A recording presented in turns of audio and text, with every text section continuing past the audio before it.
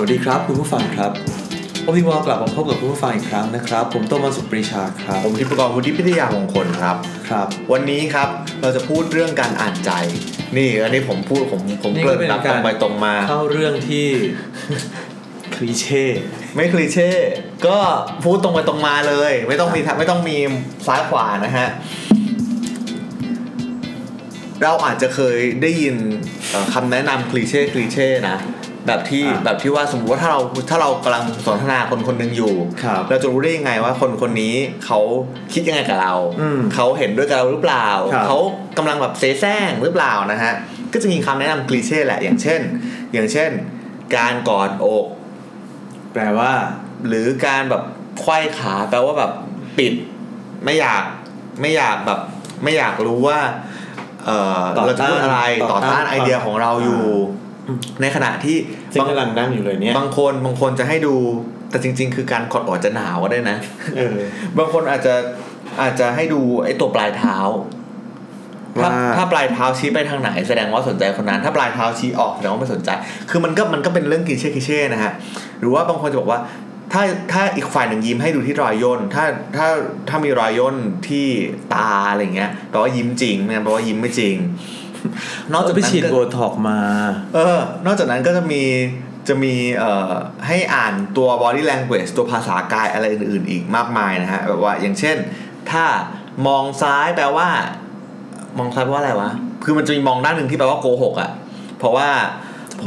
อย่างเช่นมองซ้ายจะแปลว่ากำลังนึกเหตุการณ์ที่เกิดขึ้นจริงมองขวาว่าโกหกเพราะว่าสมองอีกฝั่งนึงคือเป็นสมองฝั่งที่แบบปรุงแต่งเรื่องกว่าอีกฝั่งนึงอะไรอย่างเงี้ยนะฮะซึ่งทั้งหมดทั้งปวงเนี่ยนะฮะอันนี้มองซ้ายอยู่แสดงว่ามองซ้ายเนี่ยไม่ได้โกหกมองซ้ายจะแปลว่านึกมองขวาจะแปลว่าโกหกอะไรอย่างเงี้ยฮะซึ่งทั้งหมดทั้งปวงเนี่ยมันก็เป็นทิปแบบที่มันก็แนะนำกันต่อกันมาเนาะแล้ว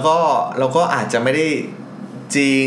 สัก 100% ซะทีเดียวแต่ว่าบางคนก็ใช้เป็นหลักในการสื่อสารจริงๆซึ่งได้ผลไม่ได้ผลก็แล้วแต่เขานะฮะบางคนบอกว่าให้อย่างเช่นสมมติว่าถ้าอยากพูดอะไรเราให้คนเห็นด้วยเนี่ยก็ให้เราพยักหน้าไปด้วยเพราะอีกคนนึงจะก๊อปปี้เราโดยอัตโนมัติแล้วก็เห็นด้วยกับสิ่งที่เราพูดอะไรอย่างเงี้ยหรือว่าใช้เสียงต่ำคนก็จะรู้สึกว่าน่าเชื่อถือกว่าคนเสียงสูง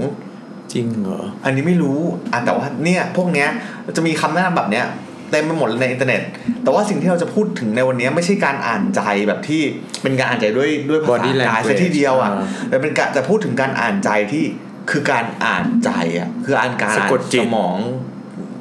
มันก็ไม่ใช่สะกดจิตไหมมันคือการ mind reading อะฮะคือการอ่านเข้าไปข้างในว่าเราคิดยังไงว่าเรารู้สึกยังไงซึ่งการอ่านใจหรือว่า mind reading เนี่ยในภาษาแบบพลังจิตอ่ะก็คือเทเลพาธีใช่ไหมคือในภาษาพลังจิตเนี่ยจะมีอยู่ 2-3 อย่างคือเทเลพาธีเทเลคิเนซิสแล้วก็อะไรอีกอย่างนึงนะจำไม่ได้อ่ะไม่ใช่เทเลพอร์ตอ่ะไม่ใช่เทเลพอร์ตที่คือ คืออย่างเทเลคิเนซิสก็คือการเคลื่อนที่วัตถุที่อยู่ไกลๆเทเลก็คือไกลเทเลพาธีก็คือเหมือนพาโถใช่ไหมฮะไม่ใช่พาที่ก็คือพาโทสก็แปลว่า feeling แปลว่า feeling แล้วพาโทไม่ใช่ feeling perception พาโทโลจีไม่ใช่ไหมพาโทคือตรวจพยาธิเปล่าพาโทโลจีคือพยาธิไม่ใช่ตรวจพยาธิเขาเรียกว่าพยาธิวิทยาซึ่งมันไม่เกี่ยวกันเหรอหมายถึงว่าอันนี้ก็คือเกี่ยวในสัก perception passion affliction โอเคทีนี้พาโทสเนี่ยก็คือ feeling perception อะไรเงี้ยดังนั้นคือเทเลพาธีก็คือการรับรู้ความรู้สึกของคนอื่นโดยที่อยู่ไกลซึ่งก็ต้องอยู่ไกลอยู่แล้วไหมอ่ะคือเดี๋ยวแป๊บนึงพยาธิวิทยาเนี่ยไม่ได้ตรวจพยาธิเข้าใจพยาธิวิทยาคือตรวจพวกเนื้อร้ายอะไรอย่างงี้ใช่ไหมก็พยาธิสภาพก็คือแบบสภาพอะอาการพูดแล้วมันไม่ได้ตรวจเนื้อร้ายเข้าใจน่าจะมาจากร่างโอเคเข้าใจไม่ได้ตรวจพยาธิเข้าใจสิทีนี้เรื่องเทเลพาธีเนี่ยหรือว่าบางคนจะบอกว่าคือเรื่อง ESP ใช่ไหมอันนั้นเป็นการใช้พวกไซ PSI เนี่ยไซเนี่ยการใช้พลังจิตเนี่ย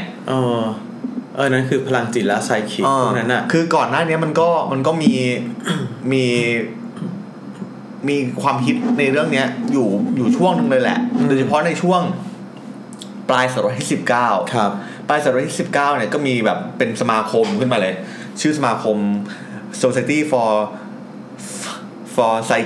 Psychical Research เนี่ยเขาเรียกว่านี่ปรจิตวิทยาคือตอนนั้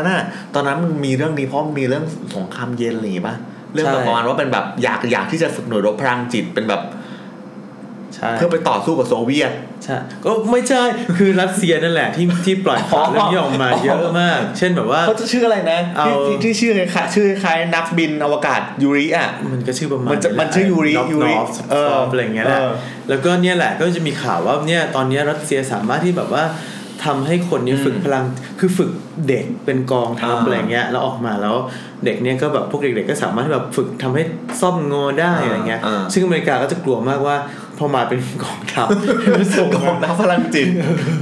ส่งมางอโน่นงอนี่ในบ้านตัวเองอะไรอย่างเงี้ยซึ่งพลังจิตก็จะมีอยู่หลายสายตอนนั้นก็คือมีการแบ่งพวกนี้แหละว่าเป็นสายอ่านใจเป็นสายแบบตาผีหูผีอะไรเงี้ยที่แบบได้ยินหูแบบจากที่ไกลๆเห็นอนาคตอะไรก็มีหรือว่าเนี่ยแหละขยับสิ่งต่างๆก็ได้ใช่ไหมฮะทีนี้ในช่วงปลายศตวรรษที่19เนี่ยก็มีความฮิตแบบนี้เกิดขึ้นในอเมริกาซึ่งก็จะเป็นการความฮิตที่มันแบบ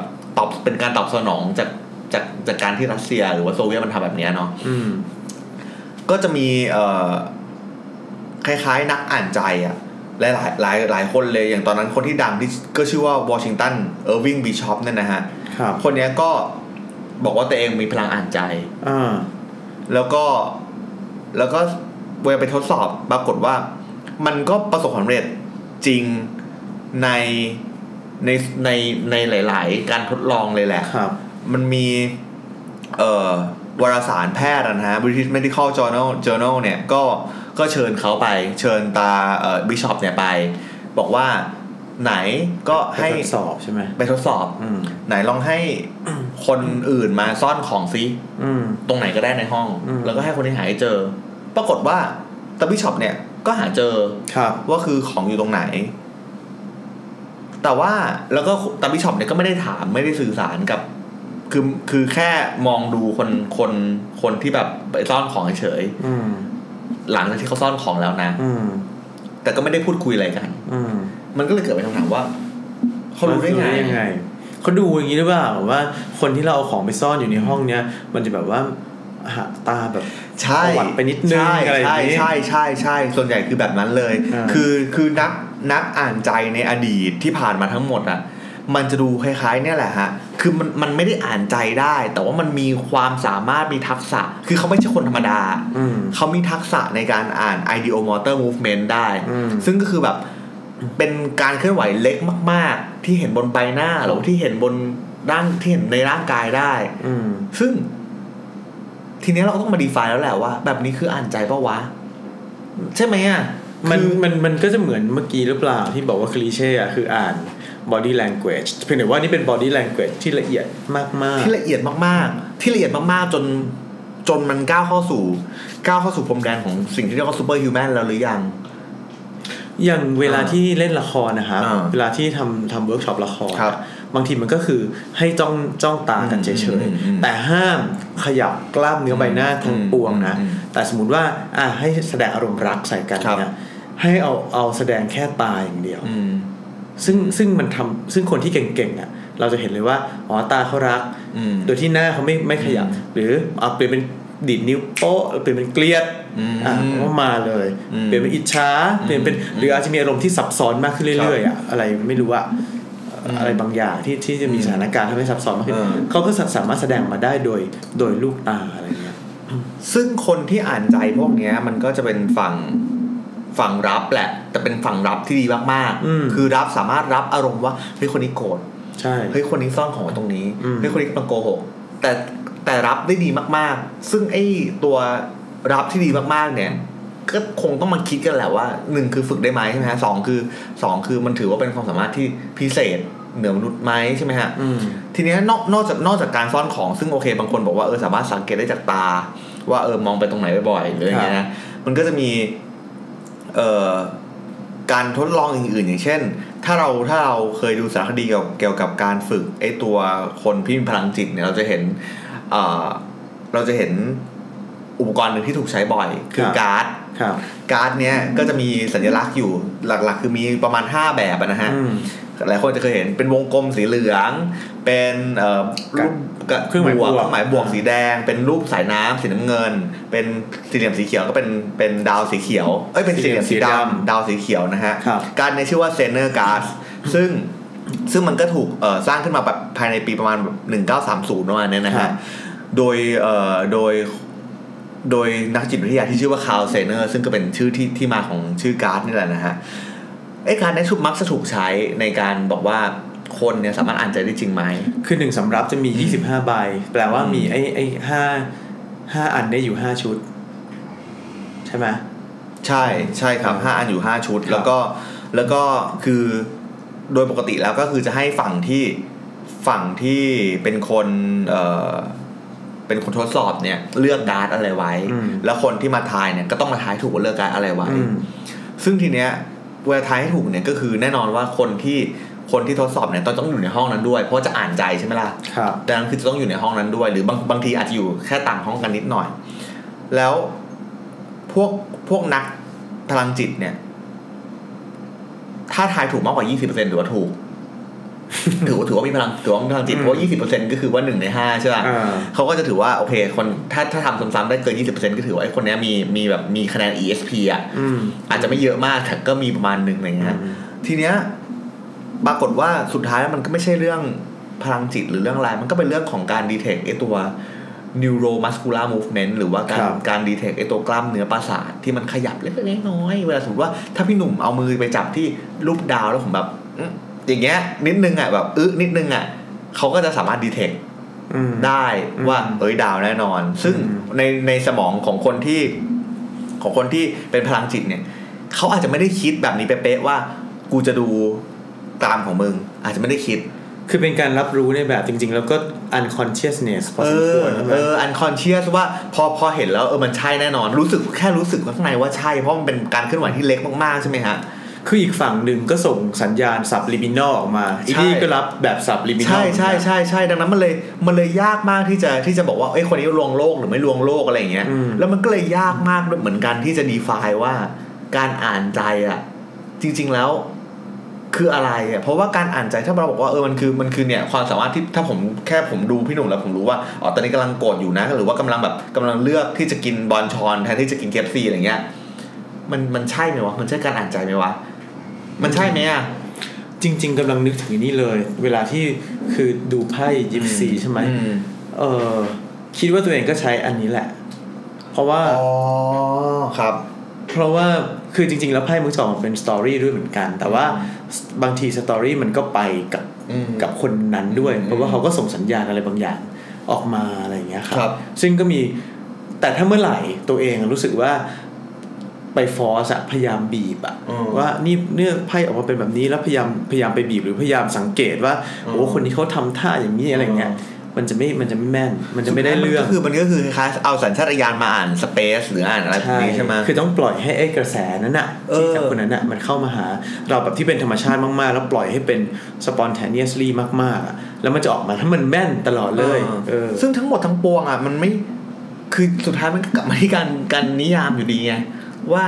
การอ่านไอ้ vibe เนี่ยคือหรือว่าการอ่านบรรยากาศของคนนี้จนรู้ได้เลยว่าเครียดเรื่องนี้อยู่กำลังมีความสุขกับคนนี้อยู่หรือคนนี้ชอบคนนี้มันคือพลังพิเศษไหมจริงอันนี้ก็กลับไปหาละครอย่างนั้นแหละเพราะว่าสมัยก่อนไม่มีพลังพิเศษนี้เว้ย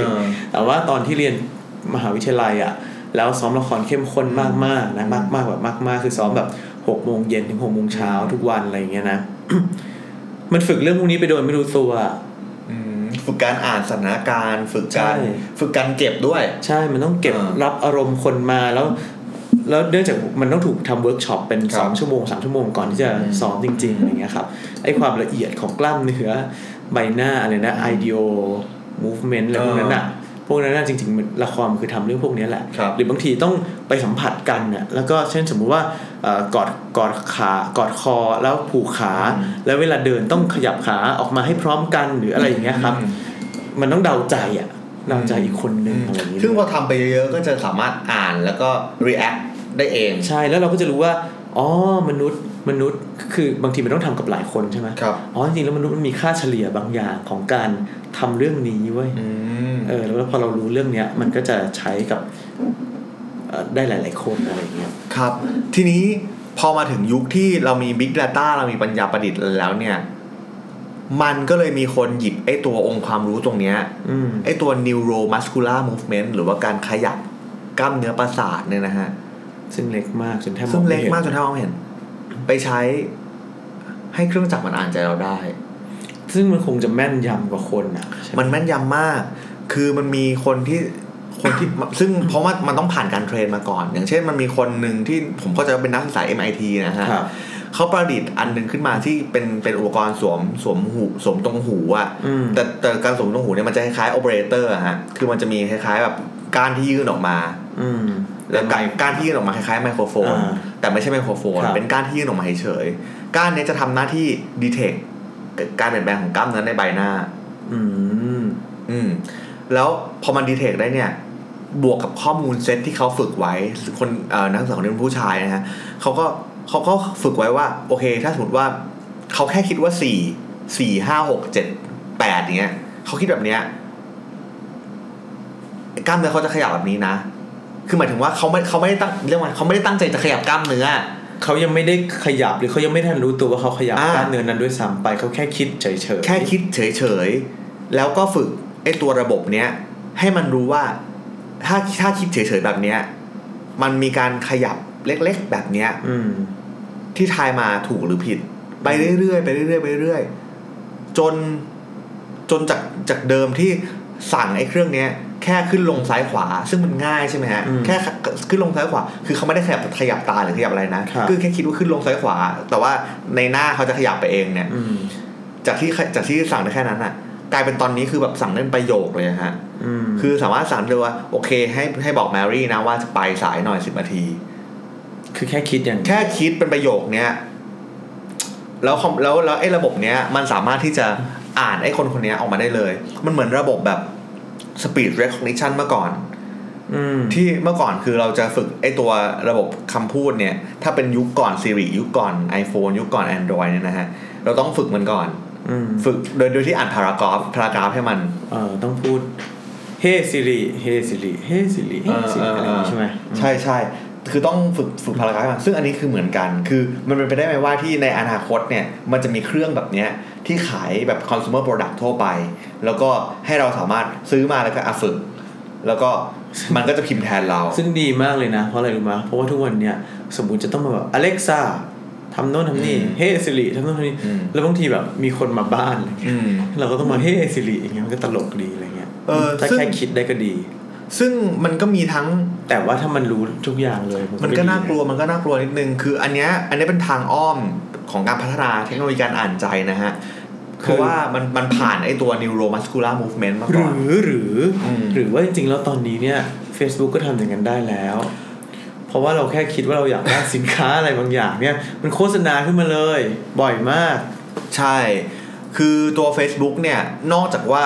มันเดาสินค้าที่เราอยากได้ขึ้นมาได้แล้วเนี่ยด้วยข้อมูล Big Data ของมันเนี่ยมันเมื่อปีที่แล้วถ้าใครยังจำกันได้ตัว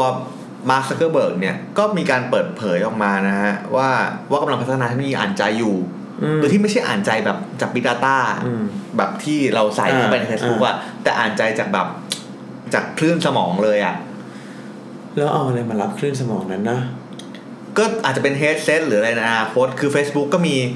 มีไอ้ตัว virtual reality อย่าง Oculus อยู่ใช่ไหมฮะหรือว่าตอนนี้พวกกล้องทั้งหลายเนี่ยมันก็จับหน้ามันก็อาจจะไม่ได้จับหน้าขนาดนั้นน่ากลัวเหมือนกันนะสมมติว่าถ้ากล้องถ้าตัว AI มันพัฒนาจนสามารถจับ neuromuscular movement ได้จากกล้องเนี่ยแสดงว่าทำให้ตอนที่เราแบบประชุมผ่าน conference call อย่างเงี้ยสามารถขึ้นมาได้เลยว่าคิดอะไรอยู่หรือว่าเห็นด้วยไม่เห็นด้วยอย่างเงี้ยได้หมดเลยก็คือเวลาเราสมมุติ conference call แล้วเราพูดว่านี่นะฉันเห็นด้วยกับคุณอะไรเงี้ยแล้วคอมพิวเตอร์มันขึ้นมาบอกว่าแต่ในใจพูดว่า อย่างนี้ใช่ซึ่งไอ้ตัว neuromuscular ก็เป็นเรื่องนึงใช่ไหมแต่ว่าการอ่านไอ้ตัวกราฟไฟฟ้าในสมองเนี่ยก็เป็นอีกเรื่องนึงที่มันก็ตรงกว่าใช่ไหมฮะคือ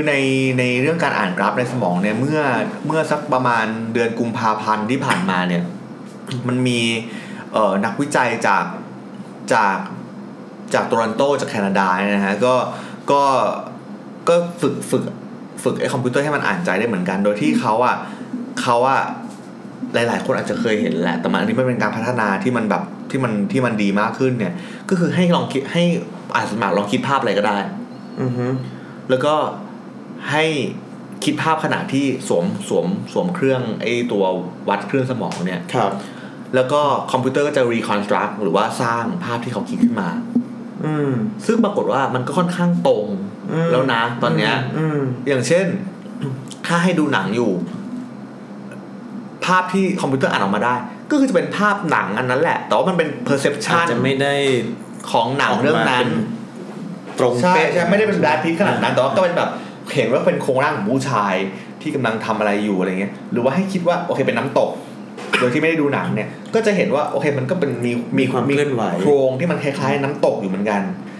ซึ่งมันก็จะไปดูว่าสมองส่วนไหนมันทำงานมีอะไรอ่ะมีกิจกรรมใช่ activity บางอย่างตรงส่วนอะมิกดาลาก็โอ้สงสัยมันต้องคิดถึงอาหารแน่เลยมันกำลังหิวอย่างนี้สมมติใช่ไหมใช่ซึ่งทั้งหมดทั้งปวงมันก็ค่อนข้างน่ากลัวนิดนึงแล้วมันจะขุดค้นอะไรกันได้ขนาดแล้วมันก็เริ่มมีอินเทอร์เฟซแบบที่เป็น mind reading มากขึ้นใช่ไหมอย่างเช่นว่าให้คน2คนสวมไอ้เครื่องนี้คนละคนแล้วก็คนนึงขยับเท้าซ้ายของอวตารในคอมพิวเตอร์คนนึงขยับเท้าขวาแล้วใกล้คน2คนนี้ฝึกจนสามารถทำให้อวตารมันเดินได้กลายเป็นคนเดียวกันมันเลยกลายเป็นว่าแทนที่จะเป็นการเดิน3ขาผ่านทางแบบกายภาพมันเป็นการเดิน3ขาในสมองแล้วแบบนี้มันเรียกว่าจิตมันผสานเข้าถึงเข้าหากันจริงหรือเปล่าในระดับไหนแล้วมันก็สร้างตัวตนใหม่ขึ้นมาในโลกใช่แล้วต่อไปในอนาคตมันจะยิ่งกว่านี้แค่ไหนอย่างเช่นสมมติว่าทุกคนบอกว่าตอนนี้ทุกคนพูดว่า brainstorm มาประชุมกันเพื่อที่จะแบบทุกคนอ้วกไอเดียออกมาใช่ไหมฮะมันเป็นไปได้ว่าที่ในอนาคตอันนี้ก็ไซไฟมากเลยนะ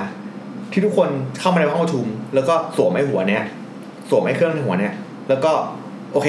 สำหรับแคมเปญนี้เหรอเราทำแบบนี้แล้วก็ฟลุปออกมาเป็นสรุปประชุมเลยก็ดีเหมือนกันนะคือเคยคิดเหมือนกันว่าเวลาเขียนต้นฉบับสมมติเราคิดว่าจะเขียนเรื่องอย่างเงี้ยแล้วเราอยากแตะตัวอีกคนนึงจะตัวคนอ่านแล้วก็บอกว่าเขาเข้าใจเลยว่าเราเขียนอะไรอย่างเงี้ยโดยที่เราไม่ต้องเขียนเงี้ยแต่มันก็ทั้งหมดหรือว่าสมมุติว่าปีเตอร์แจ็คสันก็ไม่ต้องกำกับ Lord of the Ring ละเพราะว่าเขาแค่มาแตะตัวเราแล้วเราก็โอ้โหวูบขึ้นมาเลยอย่างเงี้ยแต่แบบนั้นมันก็ไม่น่ากลัวไปเหรอไม่รู้ดิคือเวลาที่เราพูดว่าเทคโนโลยีการอ่านใจเทคโนโลยีนู่นนี่คือแน่นอนแหละมันคงอีกนานมากกว่าที่จะมาสู่ consumer product ได้จริงแต่ว่าไอ้ตัวความก้าวหน้าพวกนี้มันก็เริ่มทำให้เราต้องคิดแล้วแหละคือถ้าสมมติว่ามันจะดรอปในอีก5ปีตอนนี้ก็ต้องคิดแล้วหรือเปล่าว่ามันเป็นยังไงมันมีเทคโนโลยีการอ่านใจบางอย่างที่จริงๆแล้วเราอาจจะไม่ได้คิดว่านี่คืออ่านใจนะฮะอย่างเช่นคนที่ประดิษฐ์ระบบ Auto Correct ของ Apple ของ iPhone เนี่ยเขาก็ออกมาเขียนบทความในนิตยสาร Y ว่าจริงๆคือสำหรับเขามันคือเทคโนโลยีการอ่านใจห่วยมากมันก็ห่วยแหละคือเขาก็เขียนเขายอมรับว่ามันก็ห่วยแล้วก็แบบพอผิดทีนึงก็ออกมาแชร์สนุกสนานแต่ว่าสำหรับเขามันคือเทคโนโลยีการอ่านใจแบบนึงเพราะว่านอกแล้วเป็นเทคโนโลยีการอ่านใจที่ค่อนข้างน่าสนใจมากเพราะว่ามันต้องทำงานทั้งกับข้อมูลหรือว่าใจของคนจำนวนมากที่เป็นสถิติที่เอาไว้ฝึกมันแต่ในขณะเดียวกันมันก็ต้องประนีประนอมกับผู้ใช้คนนี้ด้วยคือต้องเรียนรู้ผู้ใช้คนนี้ในขณะที่เรียนรู้บนฐานของมันไม่เคยประนีประนอมกับกูเลย ถ้าใช้บ่อยๆมันก็จะดีขึ้นไงบ่อยมากก็ใช้ตลอดมันก็แก้อยู่นั่นแหละแก้อันเดิมอยู่นั่นแหละ คือมันไม่ใช่แค่เขาตัว correct แต่มันคือ predictive text ด้วยอย่างเช่นที่พวกแนะนำคำต่อไปว่าคืออะไรกันนะอะไรเงี้ยซึ่งเราก็รู้สึกว่าสำหรับเราอ่ะนี่คือไม่ใช่การอ่านใจอ่ะนี่คือการสถิติอ่ะแต่สำหรับคนสร้างอ่ะเขารู้สึกว่าก็สถิตินั่นแหละคือการอ่านใจแล้วถ้าเราลองคิดขยายไอเดียนี้ให้มากขึ้นมันก็คือแบบนั้นแหละคือการที่เราเห็น neuromuscular movement หรือว่าการเคลื่อนไหวของกล้ามเนื้อเล็กๆมันก็คือผลลัพธ์ของสถิตินั่นแหละไม่ใช่หรอแต่แบบนี้นะเผด็จการน่าจะชอบนะก็คงชอบอ่ะเพราะว่าแบบว่าสมัยก่อนอย่างสตาลินอะไรเงี้ยอาจจะต้องแบบว่าจับมาทรมานเพื่อให้รู้ว่าคิดอะไรอยู่อันนี้ก็แค่แบบว่าเอามานั่งสวมเลยยังไงก็เห็นก็รู้ว่าคิดอะไรอยู่แต่จริงๆคือถามว่ามันจะเป็นเครื่องมือเผด็จการไหมมันต้องเป็นเครื่องมือของทุนนิยมก่อนน่ะคือทุกวันเนี้ยทุนนิยมก็เป็นเผด็จการทุนนิยมก็เป็นเผด็จการแบบนึงใช่ไหมแบบนึงในเวอร์ชันนึงใช่ไหมในแบบที่พึงปรารถนาคืออย่างบริษัทในซิลิคอนวัลเลย์ทั้งหลายอ่ะเราก็รู้ว่าคือตอนเนี้ยทั้งหมดทั้งปวงอ่ะเขาพัฒนาเพื่อให้ตอบสนองต่อผู้ใช้ได้ก่อนที่ผู้ใช้จะต้องการใช่ดังนั้นใช่อย่างเช่นเขารู้เขาอยู่ดีถ้าสมมติเขาซิงค์ตัวปฏิทินเราไปเขาจะรู้ว่าวันนี้มึงต้องใช้รถวันนี้แบบวันเกิดแฟนต้องซื้อดอกไม้แล้วเขาก็ต้องสร้างความต้องการก่อนที่เราจะต้องการอ่ะจริงซึ่งดีนะ ซึ่งมันก็ดีประมาณนึงคือพูดจริงๆนะคืออันนี้ผมพูดไปก็จะไม่ค่อยดีเพราะว่าผมมีสายสัมพันธ์ที่ดีกับไทยเน็ติเซนเนี่ยนะฮะครับก็คือว่าอย่าง Facebook เนี่ยเรากลัวกันมากเลยเรื่อง privacy เรื่องแบบมันรู้ข้อมูลเราเยอะเกินไปอย่างเงี้ยแต่ถามว่าในใจในส่วนหนึ่งของชีวิตอะในใจเวลาที่เราอ่าน Facebook โดยที่เราไม่มี critical mind กับมันนะแล้วเราเห็นแล้วตอนที่ผมแบบอยากซื้อรถอะแล้วผมเห็นโฆษณารถอะผมไม่ได้รู้สึกว่ากลัวเป็นแวบแรกอะรู้สึกว่าดีจังเลยรู้สึกว่าขอบคุณมากข้อมูลแบบขอบคุณมากที่แบบให้เอารถมาให้ดูหลายยี่ห้อจังเลยอย่างทุกวันนี้เวลาจองตั๋วเครื่องบินหรือว่าจองโรงแรมอะไรเงี้ยครับก็จะใช้ Gmail อ่ะเพราะอะไรเพราะว่าเดี๋ยวมันมาเตือนเราด้วยว่าเดี๋ยวพรุ่งนี้เราต้องเดินทางนะอะไรอย่างเงี้ยเพราะบางทีเราจะลืมเรากลัวลืมอะไรเงี้ยคือทั้งหมดทั้งปวงอ่ะมันเป็นไปได้ไหมว่าผมอยากเสนอว่ามันเป็นไปได้ไหมว่าโอเคเรื่อง corporate ที่เอามาใช้เทคโนโลยีอ่านใจเรื่องนึงแต่มันเป็นไปได้ไหมว่าในอนาคตที่เรามี headset บางอย่างอย่างเช่นเมื่อก่อนเราจะมี Google Glass ใช่ไหมฮะที่ใส่เป็นแว่นแล้วก็ถ่ายแล้วก็แบบตัวแว่นก็มีกล้องอะไรเงี้ยไม่ได้ว่าเทคโนโลยีแบบนี้ทำให้เราอ่านใจคนอื่นได้จริงโดยที่เราไม่ได้ต้องเป็นแบบผู้มีพลังจิตพิเศษแต่มันแค่ detect ตัวการเคลื่อนไหวเล็กๆในใบหน้าของคนอื่นแล้วก็บอกว่าคนเนี้ยคิดยังไงหรือว่าอย่างน้อยที่สุดอย่างหยาบที่สุดมีอารมณ์แบบไหนอยู่แท้จริงแล้วภายใต้แบบการแสดงนั้นอะไรเงี้ยเดี๋ยวนี้มันมีไอ้นี่ไงไอ้หูฟังอ่ะที่มันเป็นเขาเรียกว่าอะไร earable หรืออะไร hearable สักอย่างเนี่ยคือเมื่อก่อนเป็น wearable ใช่ไหมแต่อันนี้ก็คือใส่ไปที่หูอ่ะแล้วมันก็จะจับทุกอย่างของเราไงครับเลือดอะไรเงี้ยเสียงที่เราเข้าไปออกมาอะไรเงี้ยหรือว่าสารเคมีที่ออกมาจากลมหายใจของเราอะไรเงี้ยมันก็จะบันทึกได้เลยว่าเราเป็นยังไงแล้วก็ quantify เราทุกอย่างคือทั้งหมดทั้งปวงอ่ะถ้ามันพฤติกรรมมันอ่านใจมันเกิดขึ้นได้จริงแล้วก็เกิดขึ้นด้วยความแม่นยำที่สูงจริงเนี่ยคือเราต้องคิดใหม่เลยนะกับงานวรรณกรรมประเภทแบบ stream of thought อ่ะโอ้ยคืออยากเอาอันนี้ไปใส่ให้เจมส์จอยจังเลยคือเราบอกว่าใช่คือเราบอกว่าstream of consciousness ใช่ไหมฮะคืองานวรรณกรรมแบบที่แบบคิดอะไรก็พิมพ์ไปเหอะประมาณนึงก็มีคงเรื่องประมาณนึงแต่บ่อยไหลอะไรเงี้ย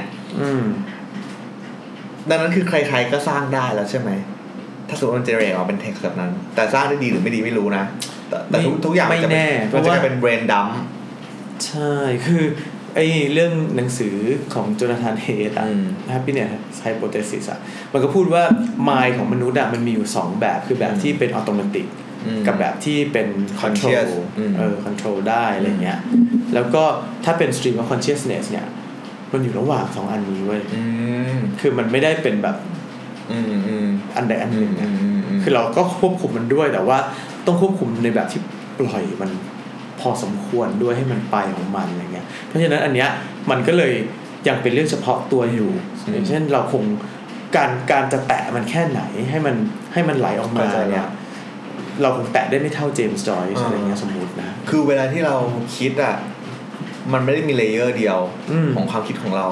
เวลาที่เราคิดบางครั้งเราอาจจะรู้สึกว่าเราคิดเป็นประโยคเราคิดประโยคในหัวว่าแบบฉันกำลังจะทำสิ่งนี้ฉันกำลังจะทำสิ่งนั้นแล้วเป็นประโยคแต่ว่าจริงๆแล้วอ่ะข้างในประโยคนั้นมันก็มีไอ้ความซับเทิลความแบบเลเยอร์ของมันอย่างเช่นทำสิ่งนี้แต่ฉันโกรธไอ้ความโกรธเนี่ยมันจะตีออกมาเป็นเท็กซ์หรือตีออกมาเป็นข้อมูลยังไงไอ้มิติต่างๆความคิดที่มันอยู่รายล้อมเนี่ยมันจะตีออกมาเป็น data ได้ยังไงไอ้เรื่องพวกนี้ก็อาจจะเป็นเรื่องที่เป็นโจทย์ถัดไปของเทคโนโลยีพวกนี้ก็ได้นี่นึกถึงไอ้นี่ด้วยเหมือนกันมันมีคลิป YouTube ของ Vanity Fair ครับที่เขาจะแบบว่าจับเจนนิเฟอร์ลอเรนซ์มาเข้าเครื่องจับเท็จคือจับดาราฮอลลีวูดมาหลายๆคนอ่ะแล้วมาเข้าเครื่องจับเท็จแล้วก็จะถามคำถามแบบว่าโน่นนั่นนี่แล้วดูว่าเครื่องมันจะดีดไหมเช่นคุณสมมติถามเจนนิเฟอร์ลอเรนซ์ว่าชอบดาราคนนี้ไหมเกลียดอย่างคนนั้นไหมอะไรอย่างเงี้ยครับแล้วก็ดูว่าโกหกหรือเปล่าตลกดีซึ่งถ้าเกิดในอนาคตแล้วเอาอันนี้ไปใช้เนี่ยโหแต่ทั้งหมดทั้งปวงคือไอ้เรื่องพวกนี้คือเทคโนโลยีคือเปลี่ยนโลกชัดต่อให้มี1เครื่องก็เปลี่ยนโลกใช่ดังนั้นก็ทั้งหมดเนี่ยไม่ได้เป็นเรื่องที่บอกว่าจะต้องแพนิคหรือเป็นเรื่องที่จะต้องแบบจะต้องเครียดกับมันในตอนนี้แต่ว่าก็คิดเผื่อไว้ก็ดีว่าถ้าอยู่ในโลกแบบนั้นมันจะเป็นยังไงต่อไปมันจะเปลี่ยนวัฒนธรรมของเรายังไงมันจะเปลี่ยนคำว่ามารยาทยังไงมันจะเปลี่ยนวิธีการอาศัยอยู่ร่วมกันยังไงแล้วถ้าเราคิดอะไรแล้วมันก็รู้เลยอย่างเงี้ยคราวเนี้ยทุกคนต้องแบบว่าเป็นคนมีศีลธรรมใช่คือโอ้โหมันมีศีลธรรมก็ไม่ได้ไงคือเป็นมนุษย์ไงคือในตอนนี้มันมีพวกที่เป็นแบบไลฟ์บล็อกเกอร์ใช่ไหมฮะพวกที่แบบว่าบันทึกทุกอย่างที่ทำทุกอย่างต่อไปมันจะมีแบบอย่างเช่นไม่รู้สิเรียกว่า thought announcer ไหมเป็นคนที่เลือกที่จะแบบฉันจะติดโทรโข่งที่ตัวเองแล้วฉันคิดอะไรฉันจะแบบ 100% มีเสียงออกมาไหมอาจจะเป็นวัฒนธรรมในอนาคตก็ได้ก็ไม่ต้องมีแล้วมารยาทอ่ะก็ไม่ต้องมีเพราะไม่รู้มันคือมารยาทนี่ถ้าใครมีมารยาทจากสมองความคิดขึ้นมาเลยนี่แสดงว่าโอ้โหเป็นคนที่มีมารยาทก็คือการโกหกแบบนึงก็ต้องเป็นมารยาทที่ไม่โกหกแล้วไงโกหกไม่ได้แล้วไงถ้าทำดีก็คือต้องดีจริงๆโอ้โหคุณธีปกรณ์ชีวิตก็จะยากไปอีกขั้นนึงนะฮะบางคนบอกว่าอ่านใจคนอื่นทั้งฝ่ายที่ถูกอ่านทั้งฝ่ายที่อ่านนะบางคนบอกว่าอ่านใจคนอื่นได้น่าจะดีนะไม่จริงเสมอไปการที่รู้ว่าคนอื่นคิดยังไงอาจจะไม่จริงอาจจะไม่ดีเสมอไปการที่เราอยากให้คนอื่นรู้ว่าเราคิดยังไงก็คงหาข้อดีได้น้อยกว่าข้อเสียเหมือนกันก็คงดีอยู่บ้างแต่ส่วนใหญ่คงจะไม่น่าจะดีนะครับแต่ว่ายังไงก็ตามไม่ว่าจะช้าหรือเร็วเนี่ยมันต้องมาในรูปแบบใดรูปแบบหนึ่งในเร็วเนี้ยแน่นอน